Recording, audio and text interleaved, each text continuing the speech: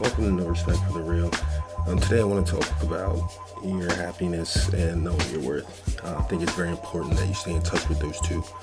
Um, you know, happiness being, that's something that you find within yourself. And, once that's established, that's something that no one can ever take away. As opposed to trying to find your happiness in someone else or, a relationship.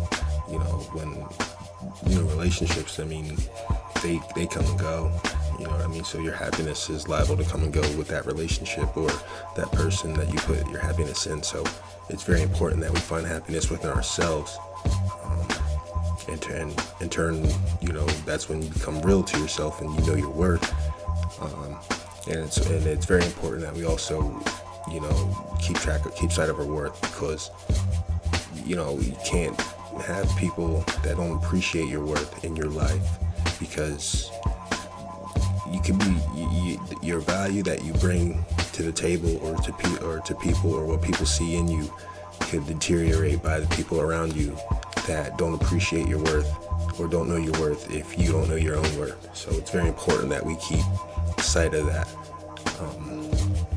A lot of times there's people that end up with the same cycle in life, whether it's with employment or with it's in relationships. They keep going in the same cycle with the same person, or not necessarily the same person, but the same characteristics in a different person. So it's very important that we stay in touch with our own happiness and our own worth, whether it's any walk of life. And never be afraid to express yourself or be yourself. It's very important that we always stay in touch with who we really are, because you never know who you're going to run into, and if you're acting like somebody you're not, they might not like who you're acting like you are, and they may really like the person that you are. So and it's better to just stay true to yourself. That's being who God truly created you to be. So it's very important that we don't lose sight of who we are. Don't let the things of the world alter your vision or your ego or other things like that. It's very important that you stay in touch with who you are, know yourself. Even honestly, personally, I think that you can't even know your worth unless you know yourself. So know your product. You know what I mean? Know that there's value in that and stand behind that. When I look in the mirror, I'm not ashamed of what I see. You know what I mean? Because I dictate what I see. You know what I mean? I don't let the mirror dictate what I see. There's things I'm not proud of what I've done in my life, but when I look in the mirror every day, I'm proud of the person that I've become. Only because the way that I dictate the way that I see things, and I think that that's very important.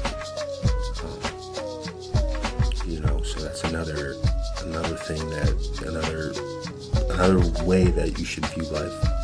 And that's very important. And one last thing before I get out of here is, never water yourself down so other people can handle you. You know what I mean? So they can accept you. Some people may not understand you because you're in a whole different wavelength. The way you think is not the way they think. Your conversation is totally different from their conversation. They're used to small talk and you're used to, speaking on things. So, never water yourself down so you can, have small conversation. You know what I mean? That's not who you were made to be. If you're comfortable having, conversations that have depth, that means something, then, stick to those properties. Don't water yourself down.